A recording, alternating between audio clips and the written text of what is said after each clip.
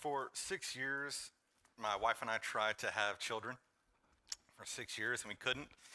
And then we adopted Jude, and we had Jude, and then it was the three of us.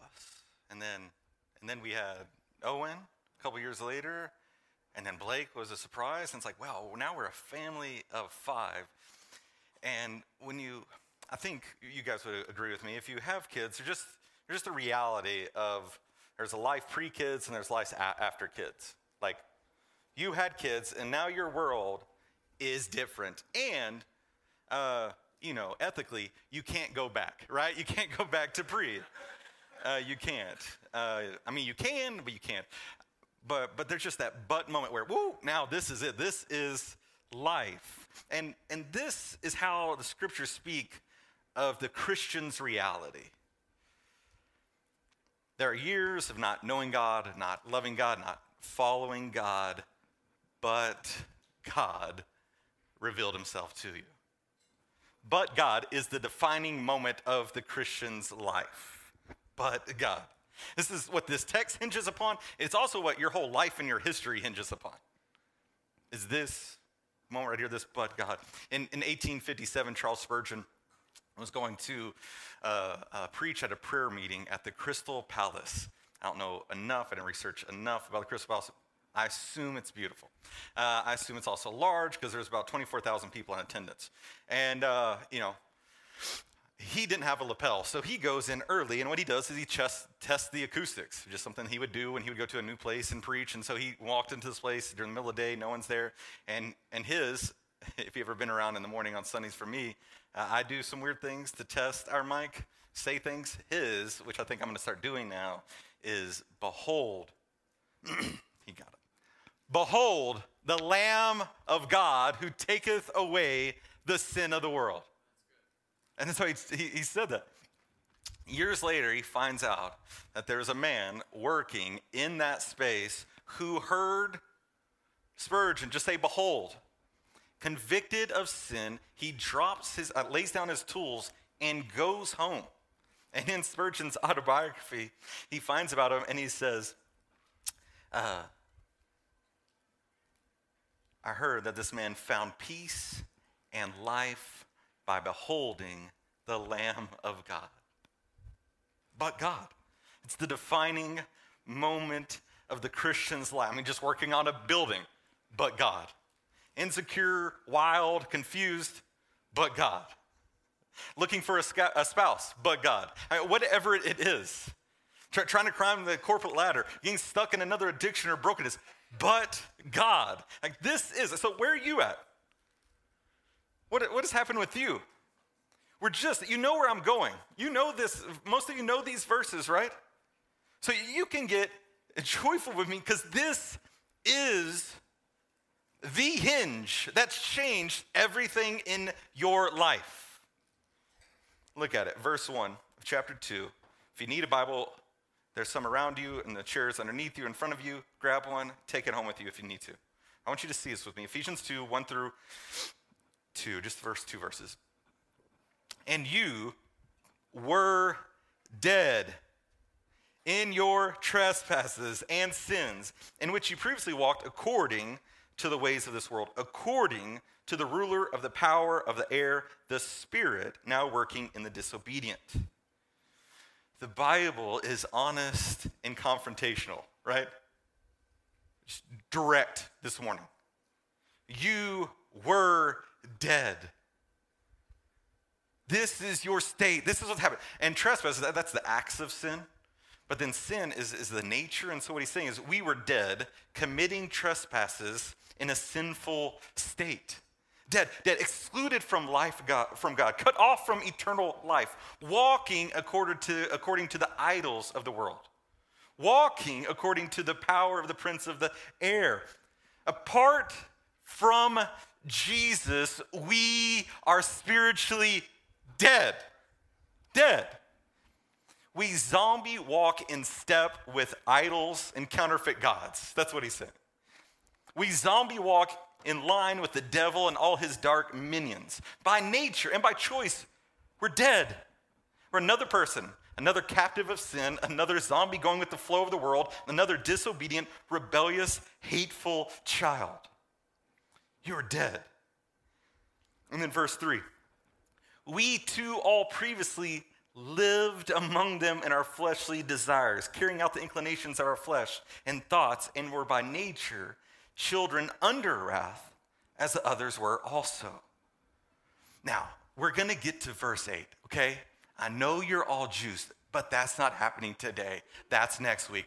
And I say that because sometimes we're so juiced to get to verse 8, we don't really see what he's saying here. And what he's saying here is, you Gentiles were dead in your sins and trespasses. Woo. You thought he was just confrontational because we don't like people telling us anything, and definitely don't want to tell us that we're dead.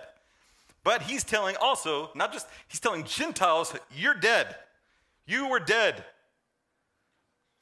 But he also says, we too all. Do you know what the we there is? You know what he's doing? He's setting up for what he's going to do in the rest of chapter 2, but we don't see it because we don't stop and see what he's saying. He said, you were dead, and so we were. We also were. We were children of wrath as well. He puts us on the same page. I've said this before, and Alita liked it, so I'm going to say it again. You know those shirts and those posters that have United States of America, right? And Texas is super large and wonderful. And people that moved here, we give it to you immediately so that you get instilled some pride. So like, come on, you're here. New Jersey was terrible. I'm glad you're here. California, we're really glad you were here. The Midwest, don't even think about it, okay? You're in Texas, right? Texas. But what does the United States say? It doesn't say the states. It just says, ain't Texas. Like, I feel that, right? I'm like, yeah, who cares about the rest of the states? We'll secede if we need to, right? Woo-hoo. This is turning into a rally. Okay, calm down. You guys got a little, yeah. You guys thought I turned a little Ben Shapiro. You got a little too excited. Okay, calm down. Oh, I love joking with you guys. But what's happening here is, in this world, that's how the Jews were. It was the most inclusive, derogatory remark in the world is Gentile, or more modernly, Goy. It means 1/10 of the population Jews are the thing, and everyone else is ain't Jewish. And Paul is saying, no. You were dead, and so were we. You were a zombie, and we were just children deserving wrath. We're not close to God because of our ethnicity. We didn't get to God because of our family history. You were dead. We were dead. We were all in desperate need of someone rescuing us, of coming to us, of giving us life. And the good news about Christianity, a distinction about Christianity, is that the God of Christianity is the God of justice and love. So I want you to see the breaking down already of the wall of the difference between us, right? Oh, we're different because our ethnicity. We're different because our past. We're different because our preferences. And Paul's saying, no. We're really not all that different. We're all broken, sinful, hateful, rebellious children that want our own thing and not God's thing. So we all need it. But then it goes into talking about wrath and just, I feel it sometimes in the room. Anytime we talk about God's wrath or justice or judgment, you're like, some of you just recoil. But in Christianity, God is both a God of love and of justice. He's not an angry, irritable justice junkie. And he's also not a flowery, soft lens, everything is cool man. It's not him.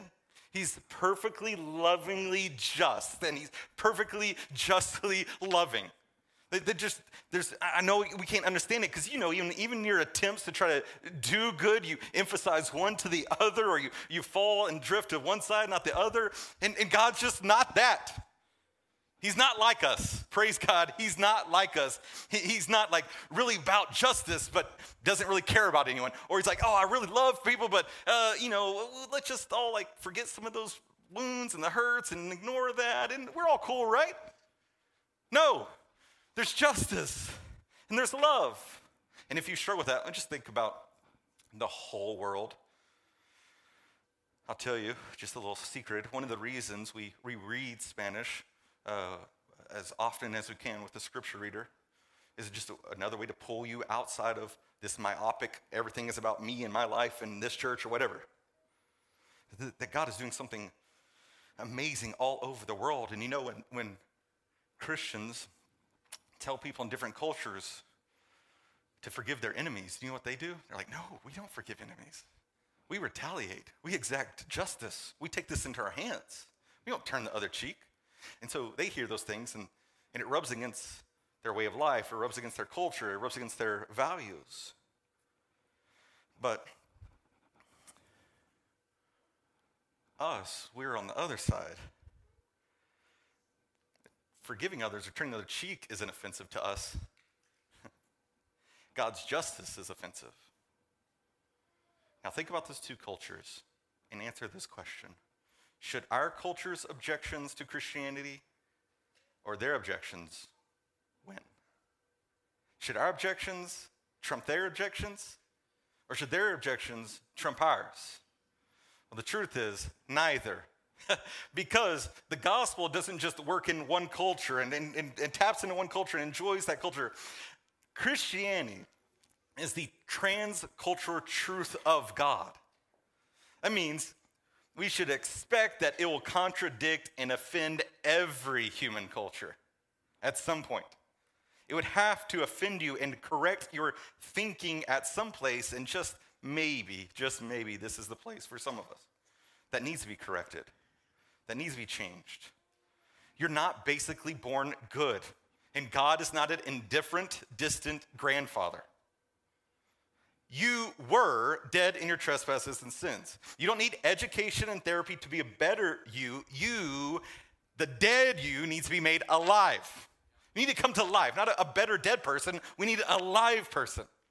And God is loving, active, merciful, and the just Father. The Father of the Son, Jesus, is a God of love and justice. But then maybe you object or you have some questions like, how can God, a God of love, be also a God of wrath and anger? How can this happen? If he's loving and perfect, he should just forgive and accept everyone, right? It should be the flowery thing right here, like, yeah, everything's all good. No worries. He shouldn't get angry.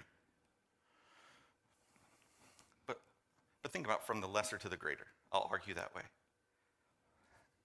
All loving persons are sometimes filled with wrath. Did you hear me? Not despite of your love, but because of your love, you are filled with wrath at times. If you love a person, if you really love a person and you see someone ruining them or harming them, or they're doing it to themselves, you get angry because of your love for them. Becky Pippert, she's smarter than I. She wrote it this way, and Hope has its reasons. Think how we feel when we see someone we love ravaged by unwise actions or relationships. Do we respond with benign tolerance as we might towards strangers? Far from it. Anger isn't the opposite of love, hate is. And the final form of hate is indifference. God's wrath is not a cranky explosion. Do you hear that? Some of you guys still thinking that God is like your dad who just exploded on you at times, got in your face and yelled at you to be different. It's not explosive. God's wrath is a settled opposition to the cancer which is eating out the insides of the human race he loves with his whole being. He has righteous wrath because he has righteous love. Love for you, love for me, and things that are tearing us apart, or if we're tearing ourselves apart, there's anger because he's against that. He doesn't want us to be torn or destroyed or ruined. So he's against that. He's going to come after that. He's going to work in that. But your second objection would be like, okay, that's all right.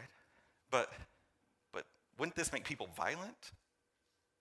It just say that God is just and he has wrath and he executes judgment.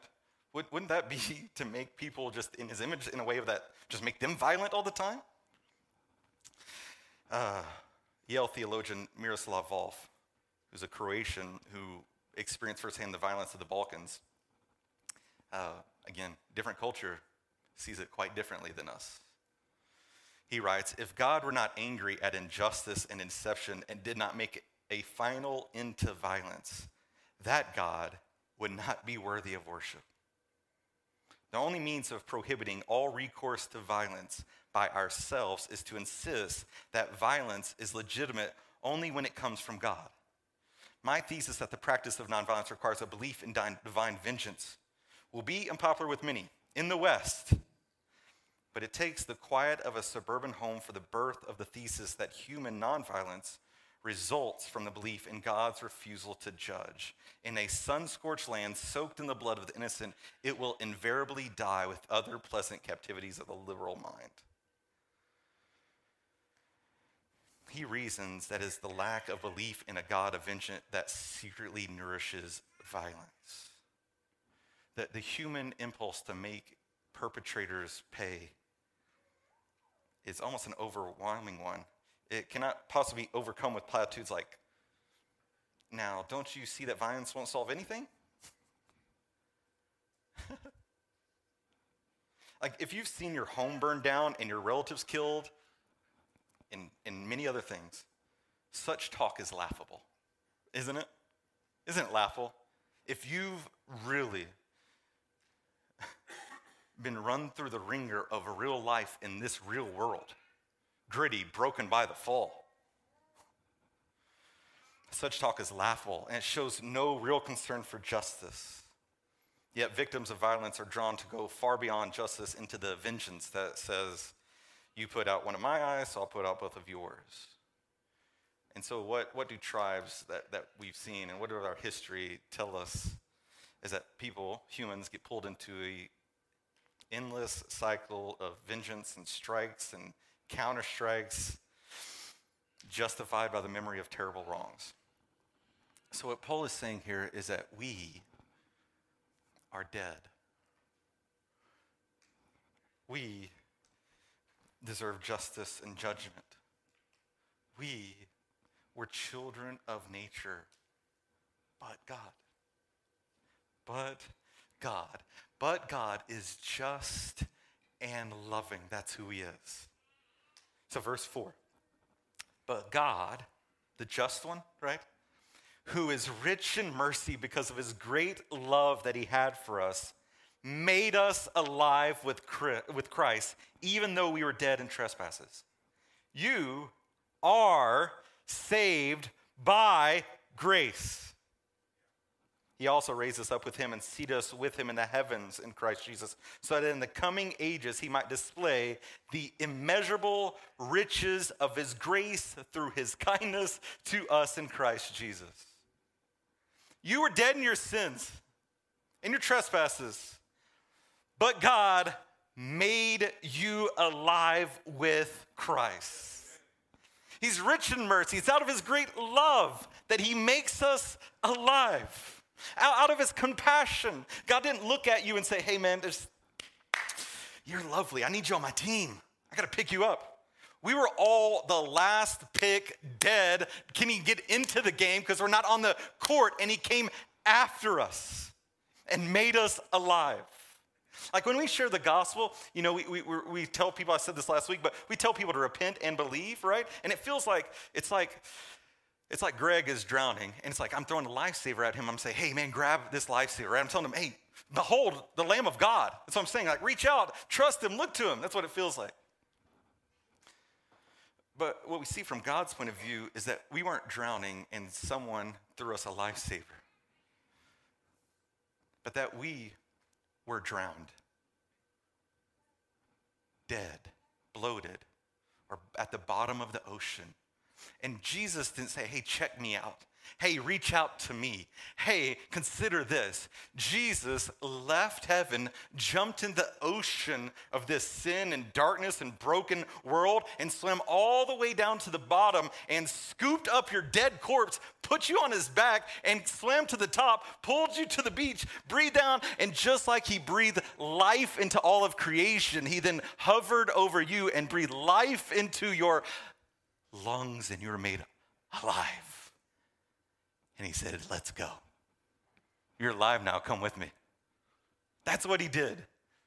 This is the story of our life. This is the reality of the Christian's experience. Joel Beakey, I try to give you the imagery, he'll give you the definition, okay? He says, the supernatural rebirth or recreation of a sinner by God in which he applies the life of the risen Christ to produce conversion in the inner man for the renewal of God's image and definitive cleansing from my sin, all only because of his mercy and love. Richard Coken says, this isn't just resuscitation to life in this world, but resurrection to life in the kingdom of heaven. We are united with Christ in his resurrection and ascension. God somehow has seated us in the heavens with Jesus now. Meaning, Greg is sitting right there in that chair, but somehow he's also sitting with Christ in the heavens currently. Can I take that imagery, that reality, and then just pull in underneath it? Can you understand now what it means to be more than a conqueror? You might be getting beat down right now in life, but also right now, you're seating in the heavens with Christ. Like, victory is yours. Ascension is yours. Resurrection is yours. The Father is yours. Like, so this is life, but God. We have this life. We're not dead, cut off from life, cut off from eternal life. No, we're alive with love and joy flowing through our veins, buoyant, joyful, loving, forever life. The Bible is confrontational and direct because the author of the Bible is also direct and confrontational. One time, Nicodemus, this religious leader, came to Jesus and had a lot of questions for him. And Jesus, didn't really answer his questions, I think about that sometimes. I think about the questions that we're asking, that people around us are asking. I wonder if we're asking the right questions, But even when we ask the wrong questions, Jesus shows up and he speaks to him and says, no. You just got it all mixed up, like all this religiosity and these laws. And this is what it comes down to. I assure you, John 3:3, I assure you, Jesus says, unless someone is born again, he cannot see the kingdom of God. And so the reality here is that some of you, this isn't your story. Meaning, there's no but God right now.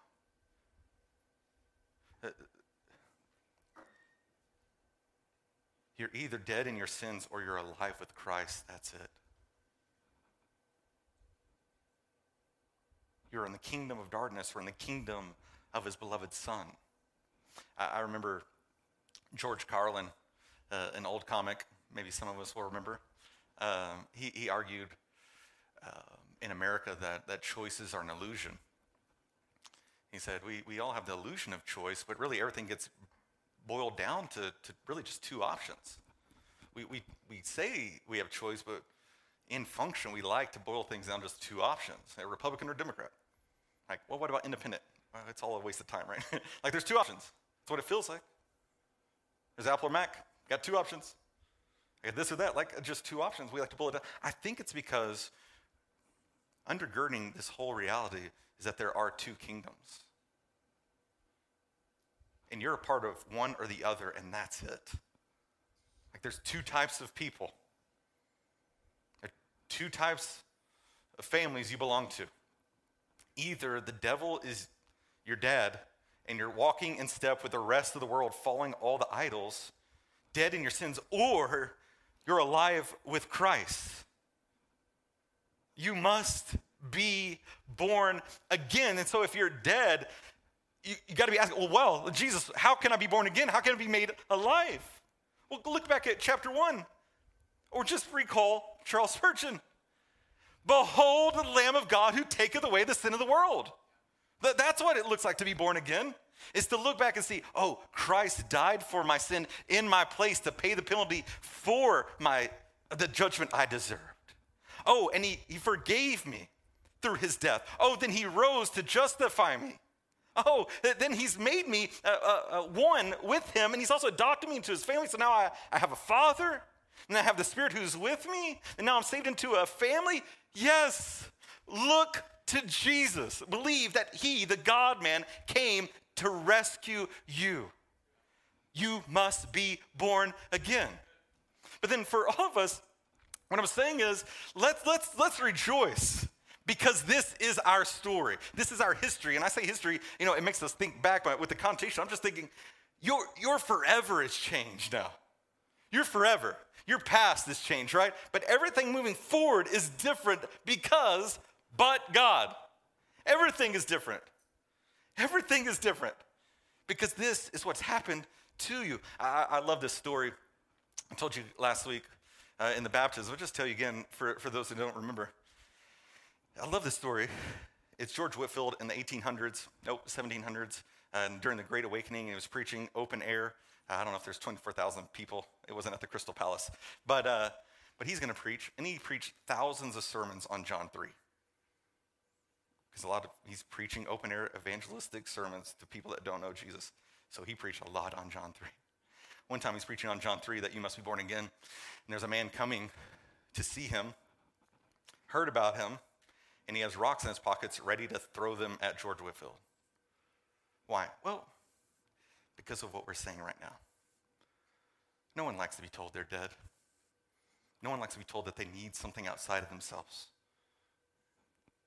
No one likes to hear of grace when you're in a function of due to earn. I'm achieving things. I'm going to make something about me. I'm going to climb with this ladder. I'm going to get this status. I'm going to get this title, right? Grace doesn't sound good if that's my life. And so there's a guy coming to stone George Whitefield, to try to kill him while he's preaching. He doesn't. He comes up to Whitefield afterwards and he says this. He empties his pockets and said, "I came to hear you with my pocket full of stones to break your head, but your sermon got the better of me and broke my heart." That's what God does. God gave this angry, hostile, violent man life through the gospel. Instead of making George Whitefield dead, God made this guy alive. Do you see what I'm saying? This is what the Lord does. And we can praise him that he melts the hearts of the hardest men and women and gives them new life. So as you think about this, I want to just tell you three things. How does this work out in our life? How does this function? Or what should our response be to this?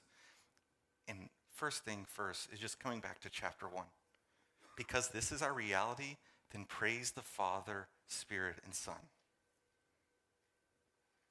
Praise him. This should elicit gratitude in your heart, and that gratitude for what God's done is sufficient motivation for the rest of your life following Jesus. There's more motivations, but that's ample fuel to continue to sacrifice and lay down and give and to pour out for others. Why? Because but God. Because I'm alive now. I have life. I can do things. I'm with the Lord. I'm united with Christ. I'm going to praise him. This is my life. This is my story. This is my future. This is my song. I'll praise the Lord all the day long. Right?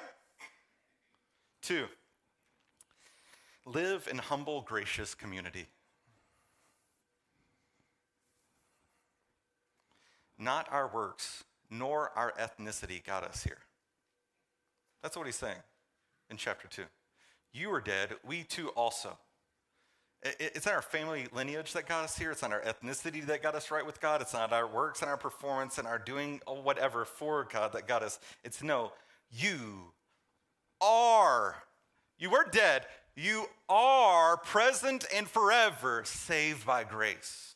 Well, what does that mean? That means you've entered into relationship with God because of his love for you, not because of your love for him, which means you've entered into this family, not because of our love for you, because God's love for you, and now we all have love for one another, so we're going to live in humble, gracious community because that's what we experience from him. Because superiority has no place here.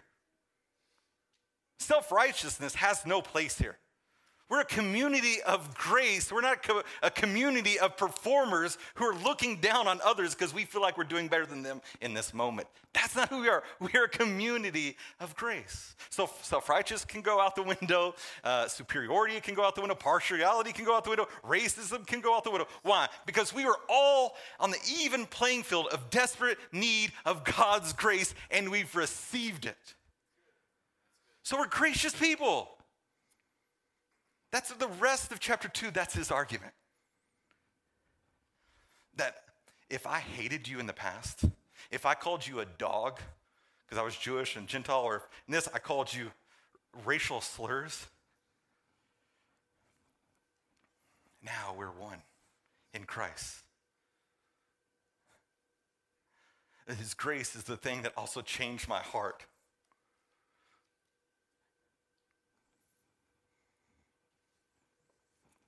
And number 3, be patient. Be patient and gentle with non-Christians. Be patient and gentle with non-Christians. They are dead, deceived, and dying. So at the least, can we no longer be surprised by their death, their deception, and their dying? Oh no, they have a trans ideology. Of course they do. Of course they do. Oh, they're wilding out and voting this way, or they're doing this, or they're treating their kids like this, or they say this. Yes, of course. Right? They're dead. They're dead. They have no understanding of life.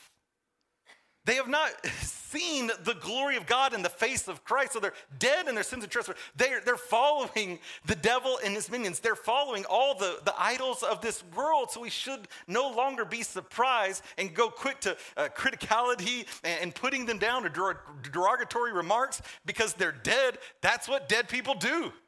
Stop criticizing them and just tell them that they must be born again. Like, why are we so surprised by this? We Christians are typically on the margins throughout church history, being ridiculed and mocked, and it's okay. We don't have to win the culture to like us. We don't. Most often, dead people hate living people. Jesus said it more elegant.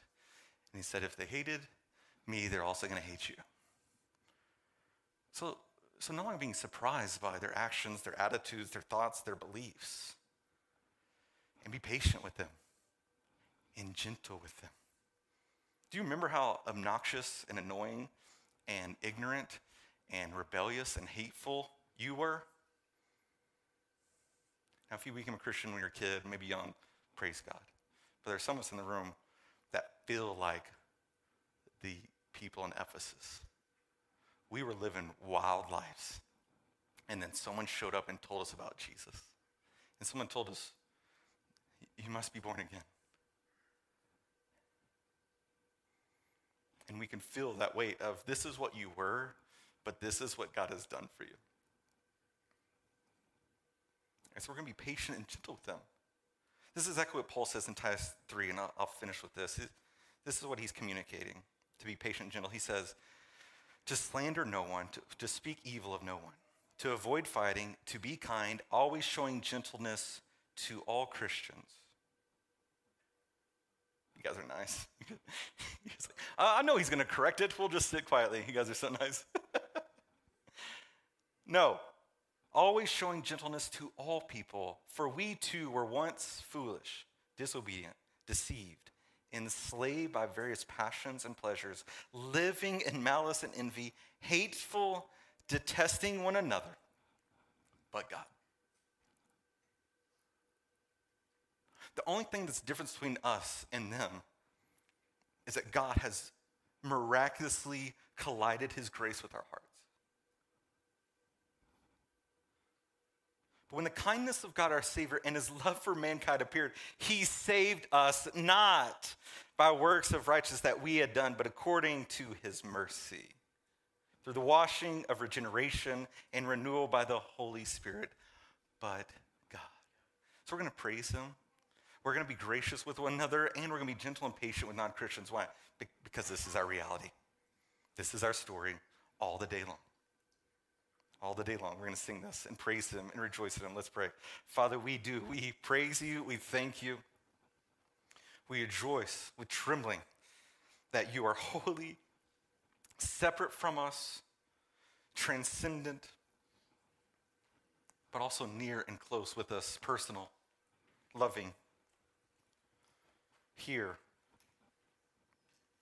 good to us, loving, kind,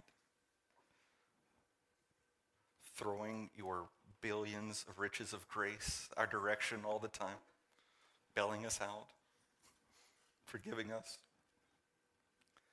So you're good.